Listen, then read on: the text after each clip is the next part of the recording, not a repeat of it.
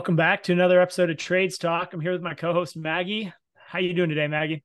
I'm doing great, Justin. I'm so amped up from our conversation we just had with Kam and David from Par3 Landscape out in Vegas.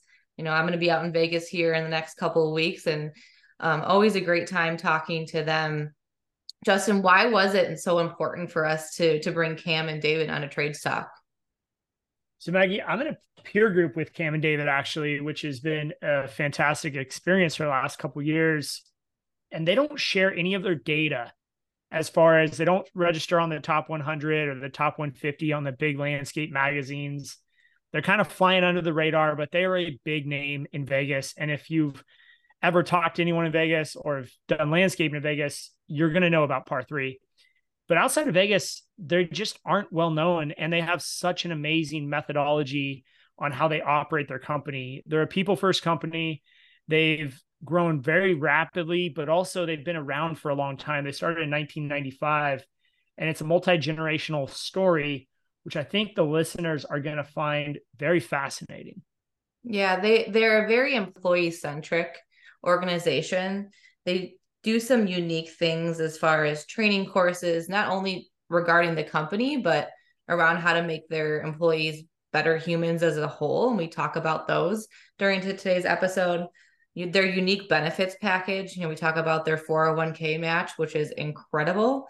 And just truly lead by example and do what they say and say what they do. So I think we should just dive in and not leave people hanging it much longer. What do you say, Justin? Let's jump into this episode with Kam and David.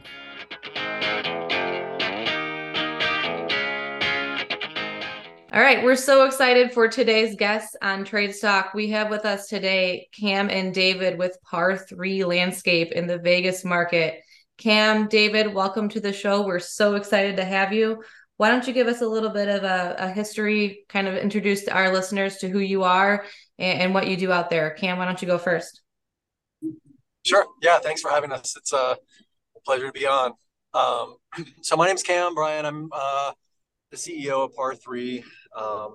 We've been operating in Vegas since 1995, and I came into a family business that was successful business by the time I got into it.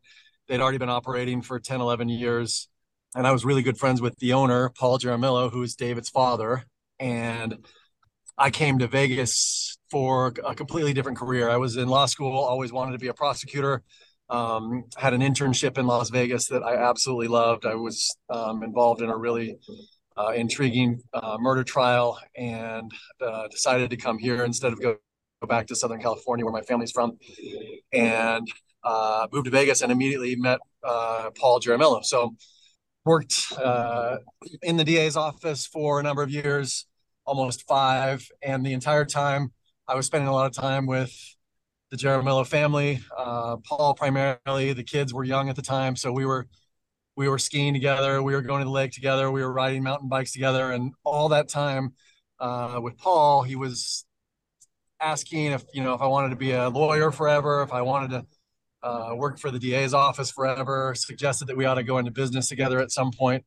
And about 5 years into that, I decided to come over and start working for Par3, and have been there ever since. I always knew that I wanted to be a trial lawyer for the first part of my career, but never anticipated being a long-time career lawyer. It just is a profession that I'm not necessarily, at least on the civil side. I really liked being a prosecutor. I thought there was a lot of fun in that job, a lot of nobility, kind of seeking justice and making a difference in a community. But the rest of the law really didn't intrigue me at all.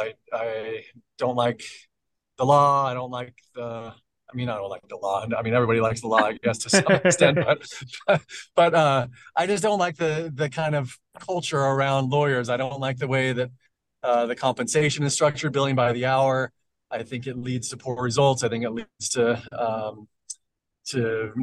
poor resolutions. I don't think that it's something that I was just cut out for. And so I always wanted to go into business and do something. And Par3 was actually a great fit. I worked on farms growing up a little bit when I was a teenager. I had a lawn mowing route never thought that it would be something that I would do long term. But when kind of I got to know Paul and saw the type of business that he had built and the good people he had working around him, it seemed like an easy decision. So um, that's how I got into it. I've been there for the last, say, 17 years now. So it's been awesome all the way through. Really cool.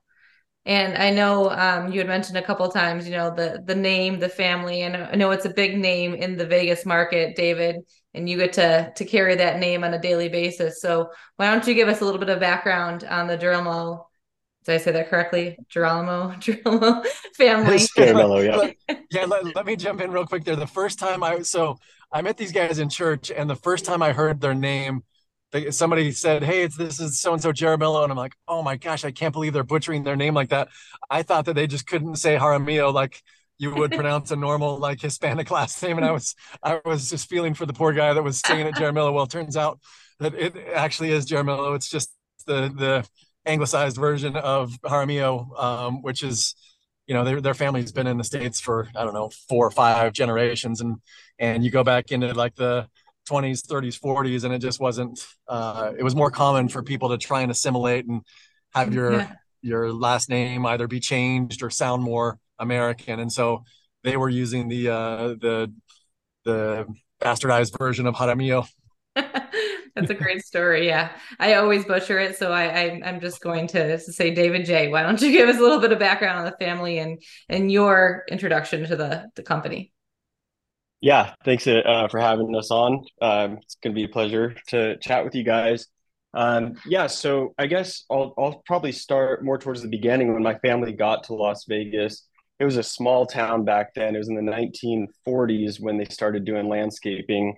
Had a nursery, like retail garden center, all things landscape, right? So my great grandfather, his name was Abe. He kind of started this whole thing. Um, there's been a lot of offshoots of different companies that extended family have done, but it seems like the Jaramillo family in Las Vegas has just always done landscaping.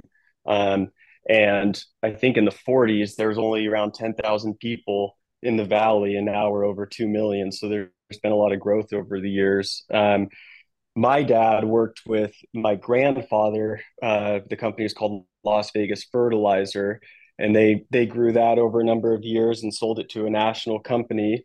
A couple of years before that, my dad Paul started Par3 with a couple high school friends, or one high school friend, and a guy they knew through just the landscape community in Las Vegas. And they started Par3 just with a couple of crews. It was kind of a side project for my dad at the time because he was working full time at Las Vegas Fertilizer. After that sold, he really dedicated all of his time and energy and resources into growing Par3.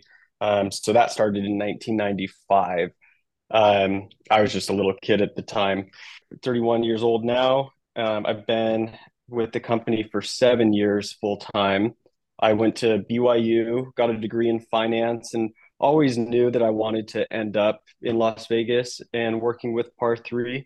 I didn't anticipate it would be right out of college. My plan was to go work on Wall Street for a couple years, do investment banking, get some private equity experience, and then kind of bring all that back to Las Vegas. In around 2012, Paul was diagnosed with ALS. It's kind of a similar disease to Lou Gehrig's disease or ALS. Fortunately, it hasn't progressed very quickly, and he's doing quite well. But he's not able to talk or walk anymore. He still comes into the office, still really runs the strategy behind the business, but he's been very good at turning things over to Kam and me to run the operations and has empowered us over the years. So I've been back for 7 years. Kam and I have essentially been running the day-to-day operations for the past few years, and that transition has actually worked out beautifully. I think it's been a successful transition. I know that generational businesses can be difficult, but I think that we're managing to do a good job of it. Yeah, David, thanks for that intro. I can definitely relate in terms of generational transition and working with others as you move from founder to a more professional operation.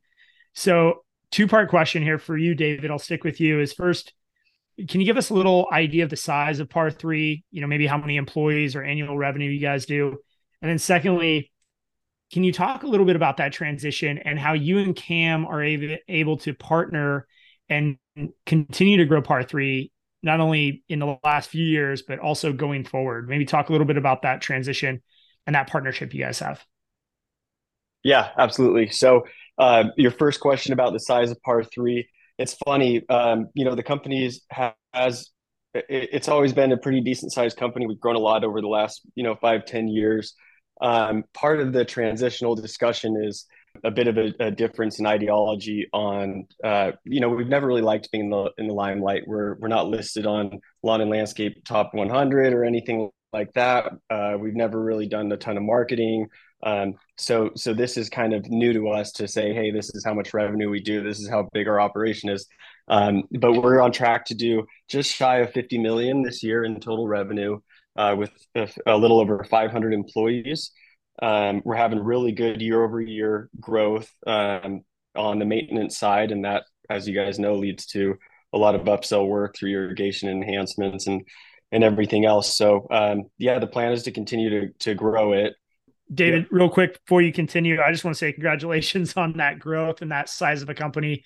You guys do run definitely under the radar, and I appreciate you coming on the podcast and sharing some of your guys' secrets with us and the guests today. So I'm really excited to dive in and yeah, give us a little idea of how you guys operate day to day. So kind of back to your previous question on the transition, I think this is kind of key to how we operate now. I think when the company was, maybe 10, $20 million in revenue, and you have direct owner involvement with every major customer, most of your employees, it's really easy to be able to be like guarded with your numbers, right?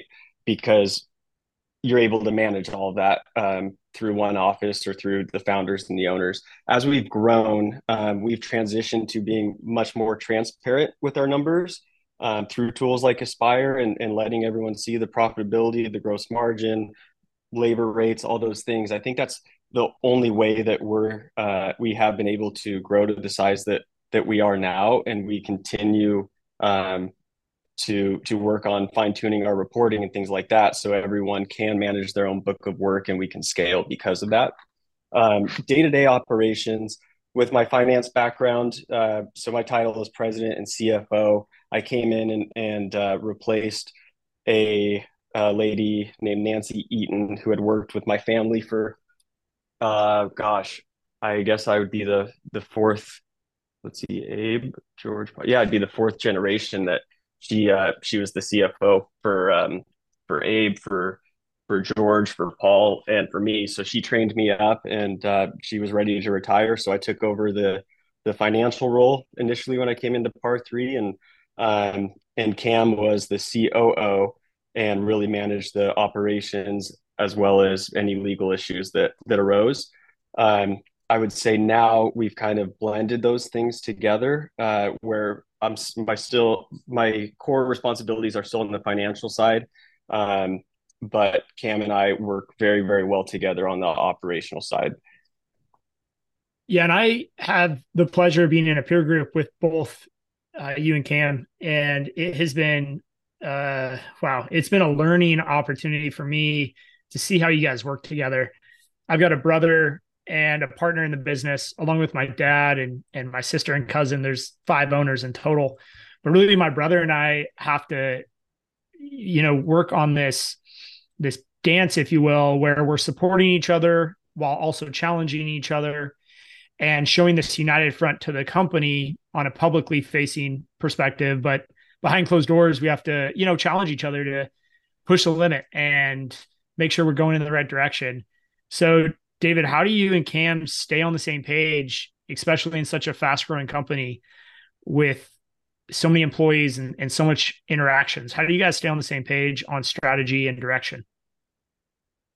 So I think we just both feel very lucky I mean, from a young age, we have a bit of an age gap, but when I was a teenager, even Cam and I were great friends and would go on trips together and mountain bike together and go skiing. And we've always had a very good friendship that you wouldn't expect given our age difference. And, Cam was just in Italy on the peer group trip, and I wasn't able to go. And when he came back, we had a little talk about this where I just feel very lucky, and I think Cam feels the same way, that 95% of the time we're going to probably come to the same conclusion, and we're going to make the same decision, whether we're including each other in every little decision or if we're not. And it really feels like a bit of a superpower we have, because when we're both working together, we get a lot done. If Cam's out of the office or I'm out of the office, I think we just have a lot of inherent trust in each other that we're going to make the right decision. And I think we do give each other the courtesy of, if there's something important, we're going to talk about it. But I can count on, one hand over 7 years when I've disagreed with a decision that Cam wants to make, and probably vice versa. Yeah, that's great. The fact that you guys are in such alignment is just a testimony to how successful the company has been. And Cam, one of the things that you mentioned during your introduction was that you noticed instantly with working with Paul that the culture of the company was something to be desired. So over time, during transitional change, of generational change, how have you guys maintained that culture? And ultimately, from an outsider's perspective, I would say improved that culture. One of the things I just in discussion with you guys, I know that you pretty much retain all of your management employees. And so how do you guys deal with culture, create that culture, maintain that culture throughout the organization? So I would say we do that really naturally. I mean, there's no tricks. There's nothing that we've learned in books. There's really no no secret sauce, I would say, as to our culture, because I just don't think we're doing anything different than what Paul did when he started the business. He just surrounded himself with the best people he could find, and he treated them super well. And when we make hiring decisions, it's funny, like when initially, when I was part of the interviewing process and hiring people, I would get resumes, I would call references, I would do everything I could, all the kind of standard things that you would expect to do in the interview process. And as time went on, the more I cared about what kind of connection I had with the person when I interviewed them, and what I felt in my gut about what their character was like, what their integrity was like, what their honesty was like, what their work ethic was like. And the rest of the stuff just became less and less important. So if you find a really good person who likes to work, they're going to be a great fit in this culture. We're not workaholics. We're family first people. And every chance we get to hire somebody who is a great person, it doesn't matter if they have a background in golf or we have a sommelier, we have former mechanics, we have people that came out of general business jobs, we have people that came out of computer related backgrounds, all working in the landscape industry, that didn't know anything about this business when they started, but they knew that they wanted to work for a guy like Paul. They knew that the people that were working here were good people at their core. And that's our litmus test, is what kind of person are you when nobody's watching, when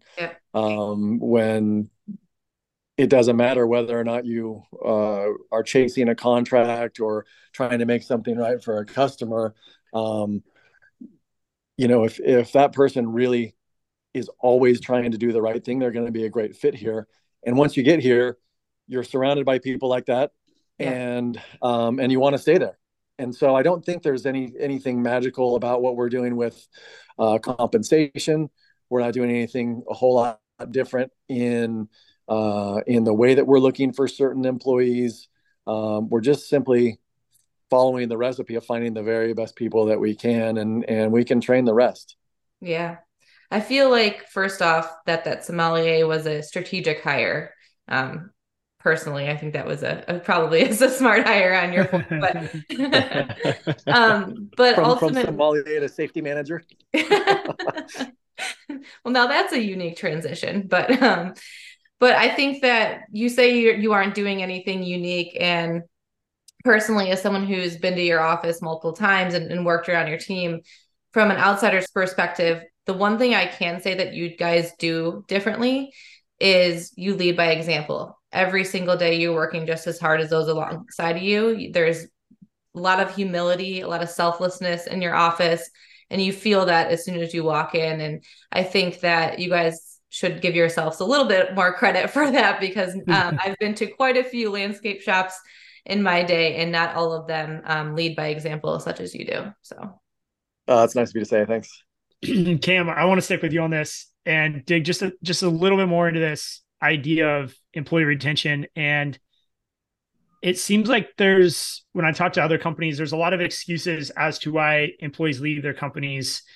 And we could obviously sit here and name them all, but instead I just want to ask you, this question is, what do you guys do that's just in your inherent nature? It seems like this idea of employee retention and building a strong culture isn't something that is really different or going way outside the box. Like, you guys aren't Google offering nap pods and, free espressos all day, but you do something I think that's just hard to put your finger on. And I want to dig a little bit more into that, just see, when you interact with people, Cam, that is, when you interact with people, what is it that you're looking to accomplish in those conversations as the CEO of the company, when you're talking to, whether it's, someone in the field all the way up to your vice presidents?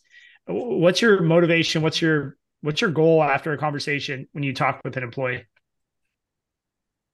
So I think the easy answer is that we are people first, if that makes sense. I'm a people person, and the strategy comes second, the operations and the logistics come third and fourth. Like, at my core, I'm a people person, and I care about people naturally. And so in those conversations, I want somebody to feel recognized. I want them to be heard. I want them to feel like they're contributing to the success of the team.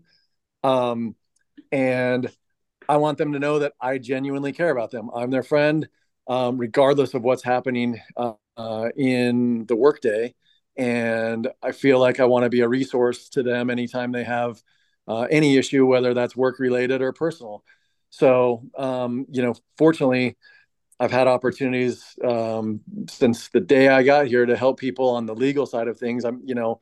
Everybody thinks that if you're a lawyer, you know everything about the law. I mean, usually, like a tiny little segment of the law where you've practiced in. And for me, that was criminal law. But everybody has this assumption that I know about family law and about contracts and about all this other stuff. And so I've had tons of people come to me over the years, and I look it up, I call friends, I fake it, I do whatever I can to try and help people with issues. And then, of course, you want to be a huge support for people in the workplace. So it's really easy, unfortunately, for a CEO or a president or a COO to get things done that maybe a field manager or an account manager can't do, just by virtue of the title. And it's a shame that a customer will take my word as the CEO over an account manager's word when we're saying exactly the same thing. But that's just kind of the nature of it's just human nature, that they think if they get a hold of somebody that has an important title, then they're going to feel like they're being taken care of. And so I'm more than happy to do that for all of our employees, to kind of step in and into any difficult situation where they just need somebody to back them up. And I want my people to feel like that it doesn't matter what decision they make, they're going to have our support. I mean, so long as they're not making decisions that are contrary to our culture, something that's going to hurt somebody else, or something that's going to be unfair or dishonest or anything like that. And those things are kind of a given, knowing the people that we have, but we we have our people's backs, and we always will. So those are the, I mean, I kind of rambled, but yeah, no, that's what I want those interactions to be like. Yeah, and I took a few little notes. I think first is it's people first, and you as a CEO, just your natural characteristics is you put people first, and then you figure everything else out after. Which, you know, in this business, it's all about the people, and that's really our product at the end of the day. Secondly, is for the betterment of the company, and whether that means helping someone out. I always say there's certain conversations only the CEO can have, whether it's with an employee, with a key client, or potentially with a vendor, that can completely change the dynamic of a problem and come to a solution much quicker. So jumping in, not being inaccessible and willing to go and meet the client or make that phone call, it sounds like you're very accessible to your team, which I'm sure helps. And then honesty should be a given in every company. And the fact that you guys practice at such a high level from a cultural standpoint, but also just from a personal standpoint, I can tell you're Cam and David both have a strong personal brand that you bring to the company. And by putting people first, it sounds like you guys, that is maybe your secret sauce. Maybe that is your difference maker. And it's hard to replicate. It's something that comes from generations, it sounds like. And David, going over to you on this people thing, how did your dad and grandfather and potentially great grandfather, how did they pass on this idea of people to you? And at what point did it click for you that this was the way to operate? Because I know a lot of people taking over a company will dramatically change the way it's being operated. It sounds like there were some really important things you wanted to keep going. Yeah, I think I growing up around the business and seeing the caliber of people that worked at Par3, if you ever were to ask what is the secret sauce of our company, like Cam said, it is our people. I would say, you know, my dad growing up, I always just saw him do things the right way, take care of people, be generous. You know, short-term generosity is always going to pay long-term dividends. And I just thought that was really special. I have a very analytical brain. I love numbers. You know, if I was left to my own devices and didn't grow up in this context of people, you know, I'd probably be a little bit more black and white. But you know, as I've grown up and matured, I've learned that you know, it takes a lot of humility. You can't say I always have the right answer. I know the right way of doing things. You be humble with your team. You take the best of everyone and you put that together and you organize it in a way that works for the company as a whole. I feel probably my biggest motivation at work is, you know, seeing a lot of employees who have been with us since the beginning or close to it, and they want to grow in their careers. And I feel a sense of responsibility taking over and representing the family to watch the company grow so that they can make more money and progress in their career. I think that's probably above all what matters to me as a person and now as president of Par3. Yeah, David, that is so well put. And I hope people are taking notes on this because it's absolutely gold. I want to comment on something. When I was in your office back during the Lawn and Landscape Tech show, I happened to stumble in your conference room, which is fantastic training center you guys have. And on the board, there was all these credit card interest rate and how to pay your loans down and personal finance. It sounds like you were given some type of a financial education class to your team. You know, can you speak a little bit about that? I think our listeners would love to hear how you guys maybe go a little above and beyond and teach personal skills, not just work skills. Oh yeah, that's funny you saw that. So our vice president of maintenance a couple months ago approached me and said, look, I always have people coming in asking how much should I put in my 401k or what should I do, some personal finance question. And that's something I'm really passionate about. And he said, hey, you ought to consider maybe we set up a little program or a course where employees can sign up and you can go through some basics of personal finance, investing, real estate, debt management, all those sorts of things. And I thought, the more I thought about it, I said, man, that's a great use of my time. If what motivates me here at the company is to see people progress and do better, I mean, we all work really hard every single day, and I would love for those paychecks to turn into something for the 500 families that this company supports. So I came up with a little personal finance course. We have maybe 30 to 40 people doing it right now. We do one course a month. We'll probably run it for 8, 9 months until we run out of content, and then we'll recycle it and do it over, and try to get more employees interested in it. And um, it, it, it is exciting. You see light bulbs going off, and you can show if you contribute X amount to your 401k and let it compound over time. Par3 is really proud of the 401k match we do. We Over the past 3-4 years, we've matched dollar for dollar up to the $22,500 limit.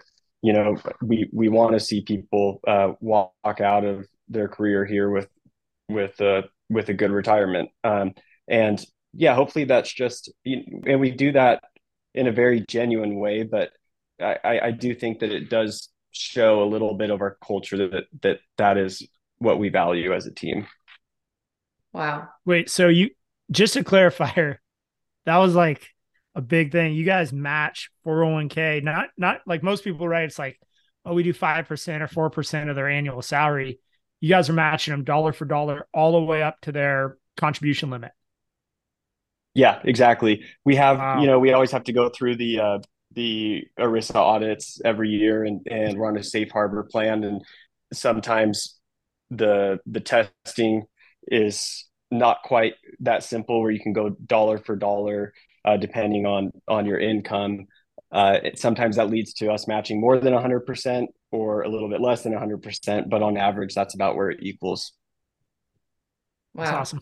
That's incredible. And for myself, I actually manage a team of about 60 individuals, and I would say the average age on them is about 24 to 25 years old. And so they're just fresh out of college, just learning what credit even means, getting off their parents' health insurance, all of that. And it's really cool because these little things that you're teaching people are making a big impact on the next generation, which is also the key of why Justin and I wanted to start this podcast. So thank you for helping the next generation in doing what you're doing.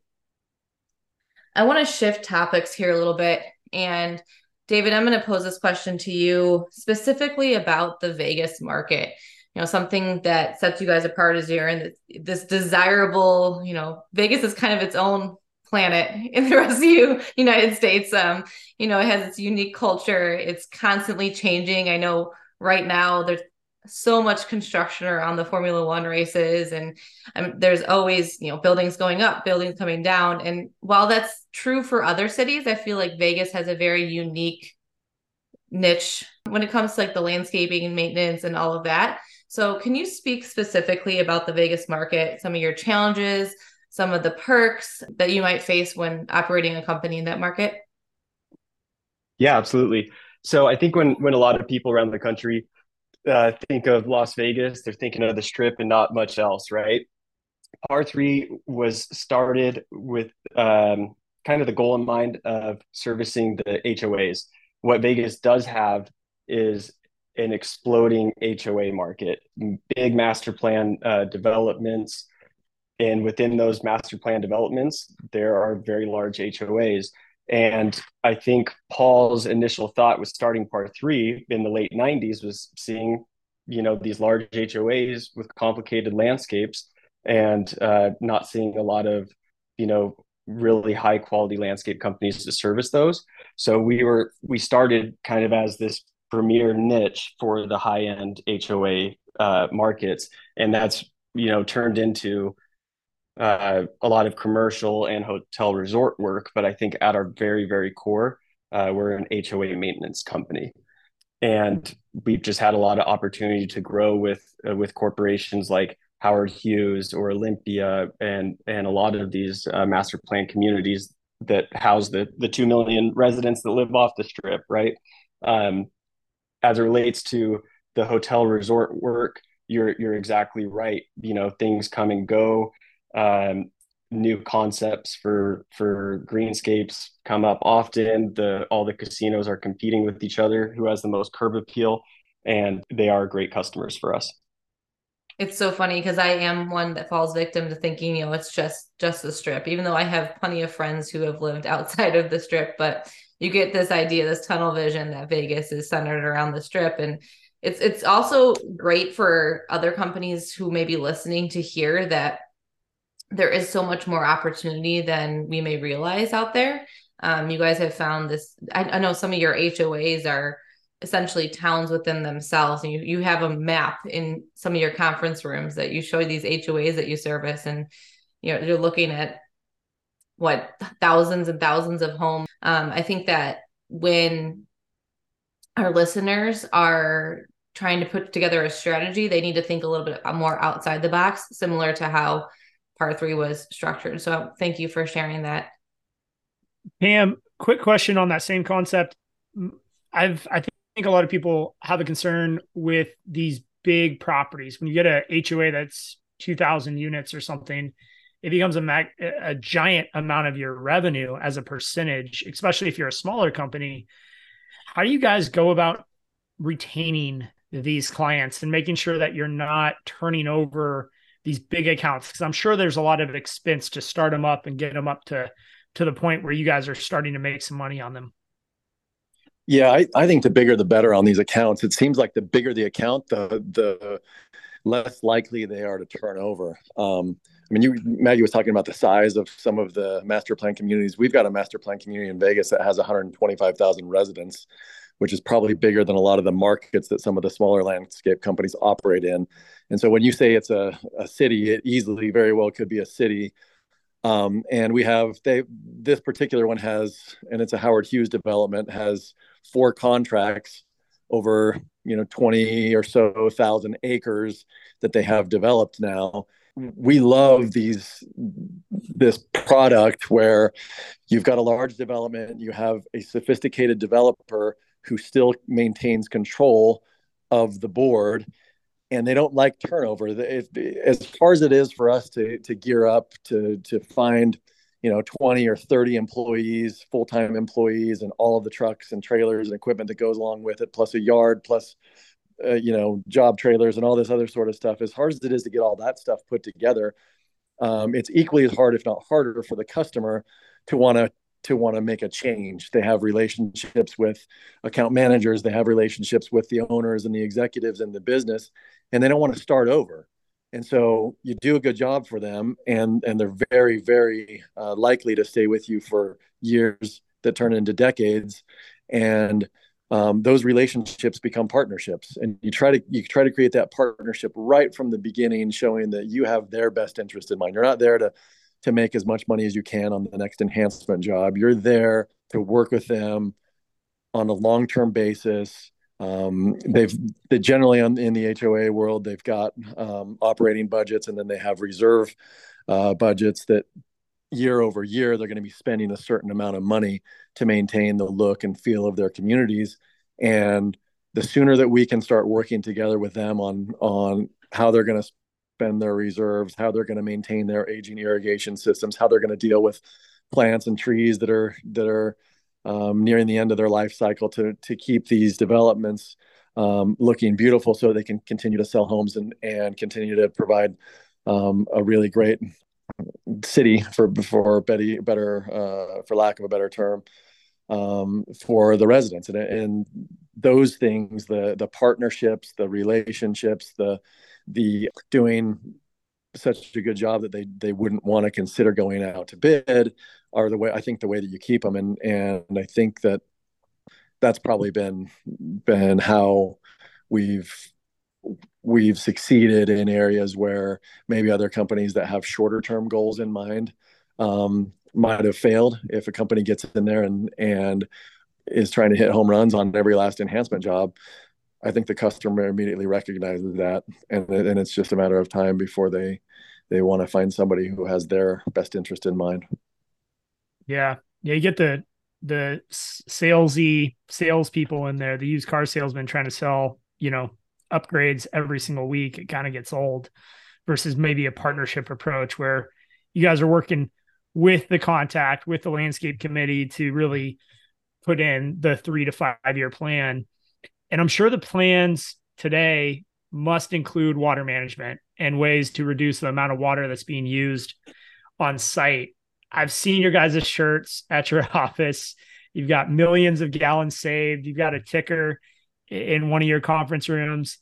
David, maybe you can talk on this unless Cam, you want to grab it, but can you guys just give us a quick overview of how you rolled out water management to your clients and maybe how that separates or differentiates you from some of the other companies out there?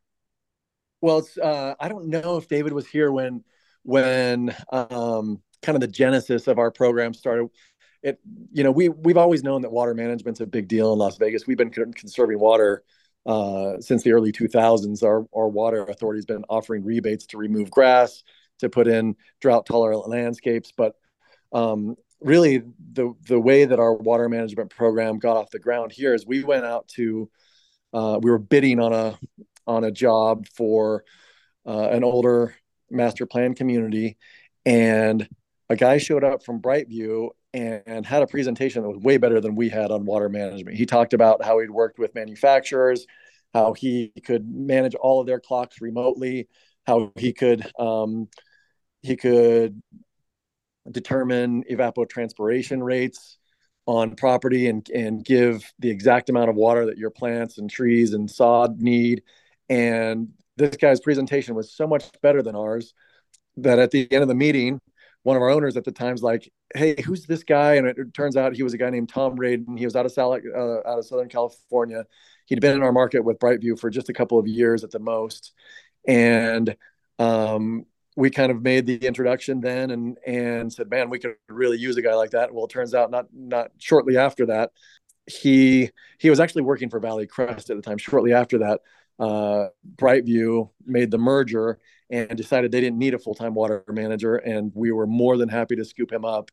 And we saw that as much as the Valley was had a focus on conserving water, the landscape companies did not, and we wanted to be at the very front of that. So we made a hire. We didn't know how we were going to justify his salary.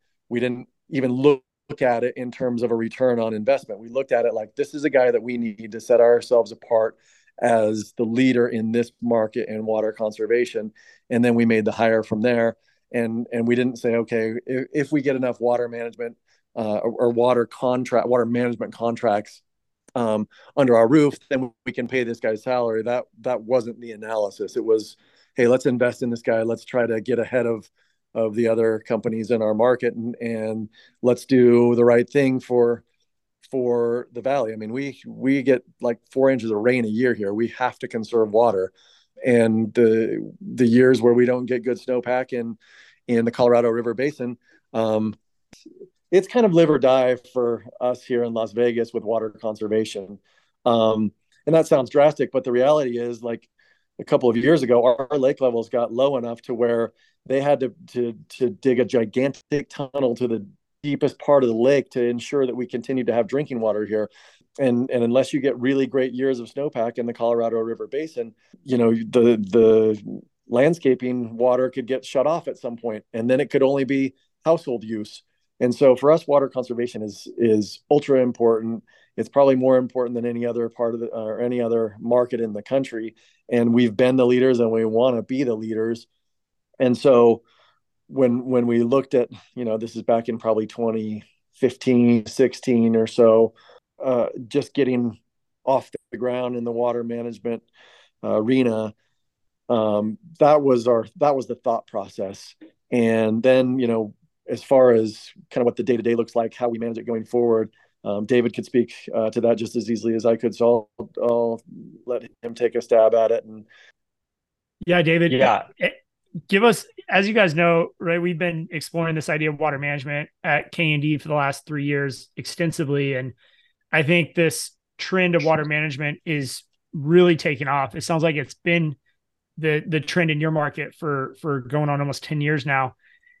Yeah, just give us a little bit of idea of how do you guys implement this fascinating idea of saving your clients money through reducing their water use?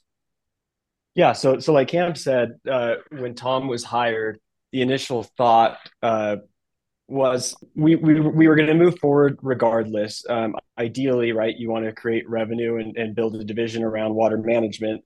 And we did have a little bit of a tough time um, selling, an additional contract, because to someone who isn't really well versed in the field, if you have a customer and you say, look, we've been managing all your irrigation, but now we're going to do it better and we're going to charge you for it, it's a little bit of a tough sell, as I know you guys have experienced at K&D. Where we're at now is we don't do a lot of marketing. We don't have any business developers, and a cost like a water management department that's just kind of built into our overhead and we know is important to our customers, has proved to be the right decision. We do have some water management contracts, and we see it as a way to be able to pursue maintenance contracts that we don't currently have. If we can get our foot in the door with the water management contract, and hopefully that leads to taking over the maintenance at some point, that's something that we've explored and looked at. But at the end of the day, we just feel like it's a market differentiator for us, and it's the right thing to do for the Valley, like Cam said, and we're kind of happy to keep it as an intangible that makes Par3 better. Wow. Yeah, that's the fact that you guys are able to grow your business to the level it's at, just with no marketing, no business development, or I said minimal marketing, no business development, and just using that strategy. That's tremendous. That's awesome, guys.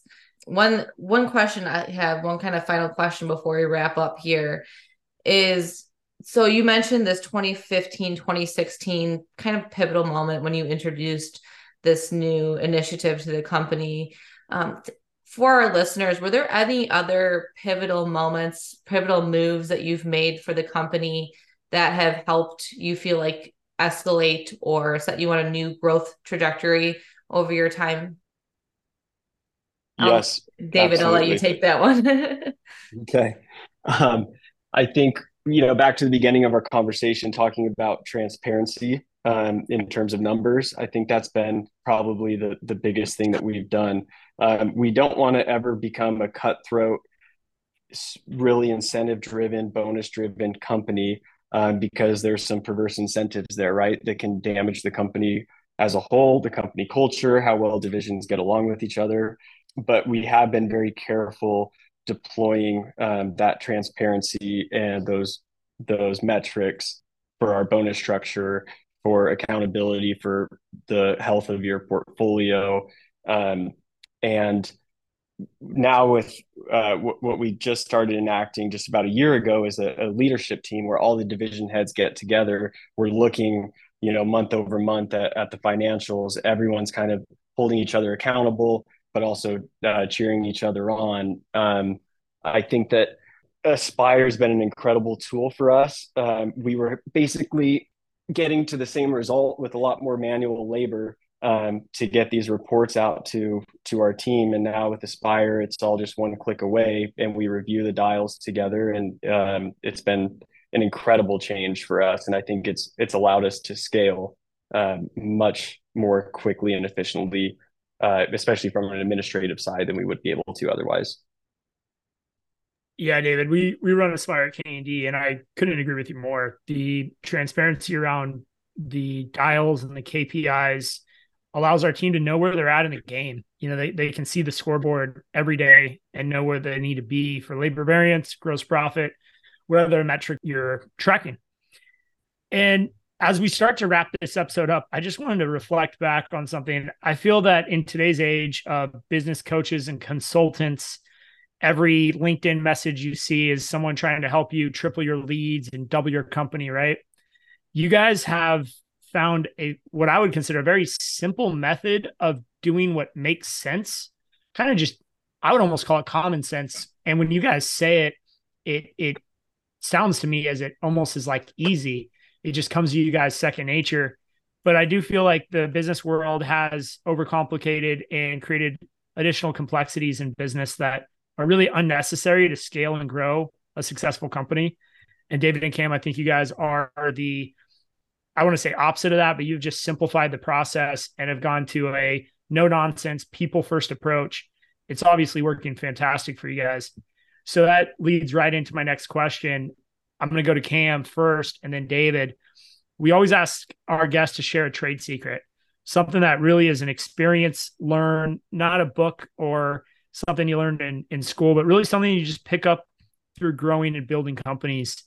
Cam, what's a trade secret you feel that has separated yourself and has got you to the point you are today? So Justin, let me answer that question by going back to Maggie's last question for part of it, which is she was asking about pivotal moments in a growth trajectory. And I would agree with everything that David said, but I would also add to key hire. And when I say key hire, like when we went out and found the right guy to run our construction division and to build a division around him, and the same with enhancement division, and the same with the tree division, and the same with the spray division, and the same with the irrigation division, like those were all turning points that allowed us to accommodate growth. And it makes it so much easier to manage a business when you have a first round draft choice in a key position. And so I would say those are some of the pivotal moments, much more so than water management. Water management isn't moving the needle in terms of revenue or profit in a big way. It's just differentiating us, but definitely getting the right people in the right spots is. And so I would say that's a key part of it. The next part of the question, Justin, which is kind of like, what didn't you learn in a book that is helping you or differentiating you in your business? And my thought is that business just really isn't that hard. You don't need to be particularly smart. You don't need to be particularly outgoing or crazy hardworking. You just show up and you do a good job and you surround yourself with the right people and you do those things consistently, and you're going to have a great business. You don't need degrees. You don't need, these just outstanding business developers that could sell anything to anyone. You just find the right people that love what they're doing, and they go out and do it every day, and they lead by example, and it works, and it's a recipe that works indefinitely. And so that's what I would say. I'm sure that's in a book somewhere. I haven't read it. That's just what I've seen over the years here. That's fantastic. I couldn't agree with you more. That gets back to what I was saying earlier about just it's not as complex as people make it sound. You just got to show up and put in the hard work, and that secret is fantastic. So, David, what do you have for us? Yeah, so our mission statement, and I kind of cringe saying this because every business book's going to want you to have a mission statement. I do love ours. Ours is love what you do, be accountable, and lead by example. At the end of the day, I'm spending as much time, if not more of my time, with the people I work with and my own family, my wife and my daughter. And I want to show up to a place where I want to work every day. And I think everyone deserves that chance. So we just try to create a culture and a company and an environment to where people want to show up to work. They love what they do. They want to be accountable, and we all try to lead by example. And I think it's as simple as that. That's great. And I think the fact you're able to use your mission statement and your purpose in business as your trade secret just shows how important and realistic that mission statement is. And I commend you guys for that. It's fantastic. Now, what do you have for us? I would say I said it earlier on. You guys are the one thing that's setting you apart in your culture is that you do lead by example, and you do what you say, and you say what you do. And I think that I didn't even know that was the mission statement. Maybe I should have known that was the mission statement going into this, but it really is a testament to who you are, and you guys live that every day. So with that, though, I think we are going to call it a day. Thank you so much, David and Cam, for joining us. It's been a pleasure, and we will be posting, where people could reach out to you if they want to have a conversation, just learn more about your culture in our show notes. But again, thank you so much for joining us today. We really appreciate it. Great to be here. Thanks for having us.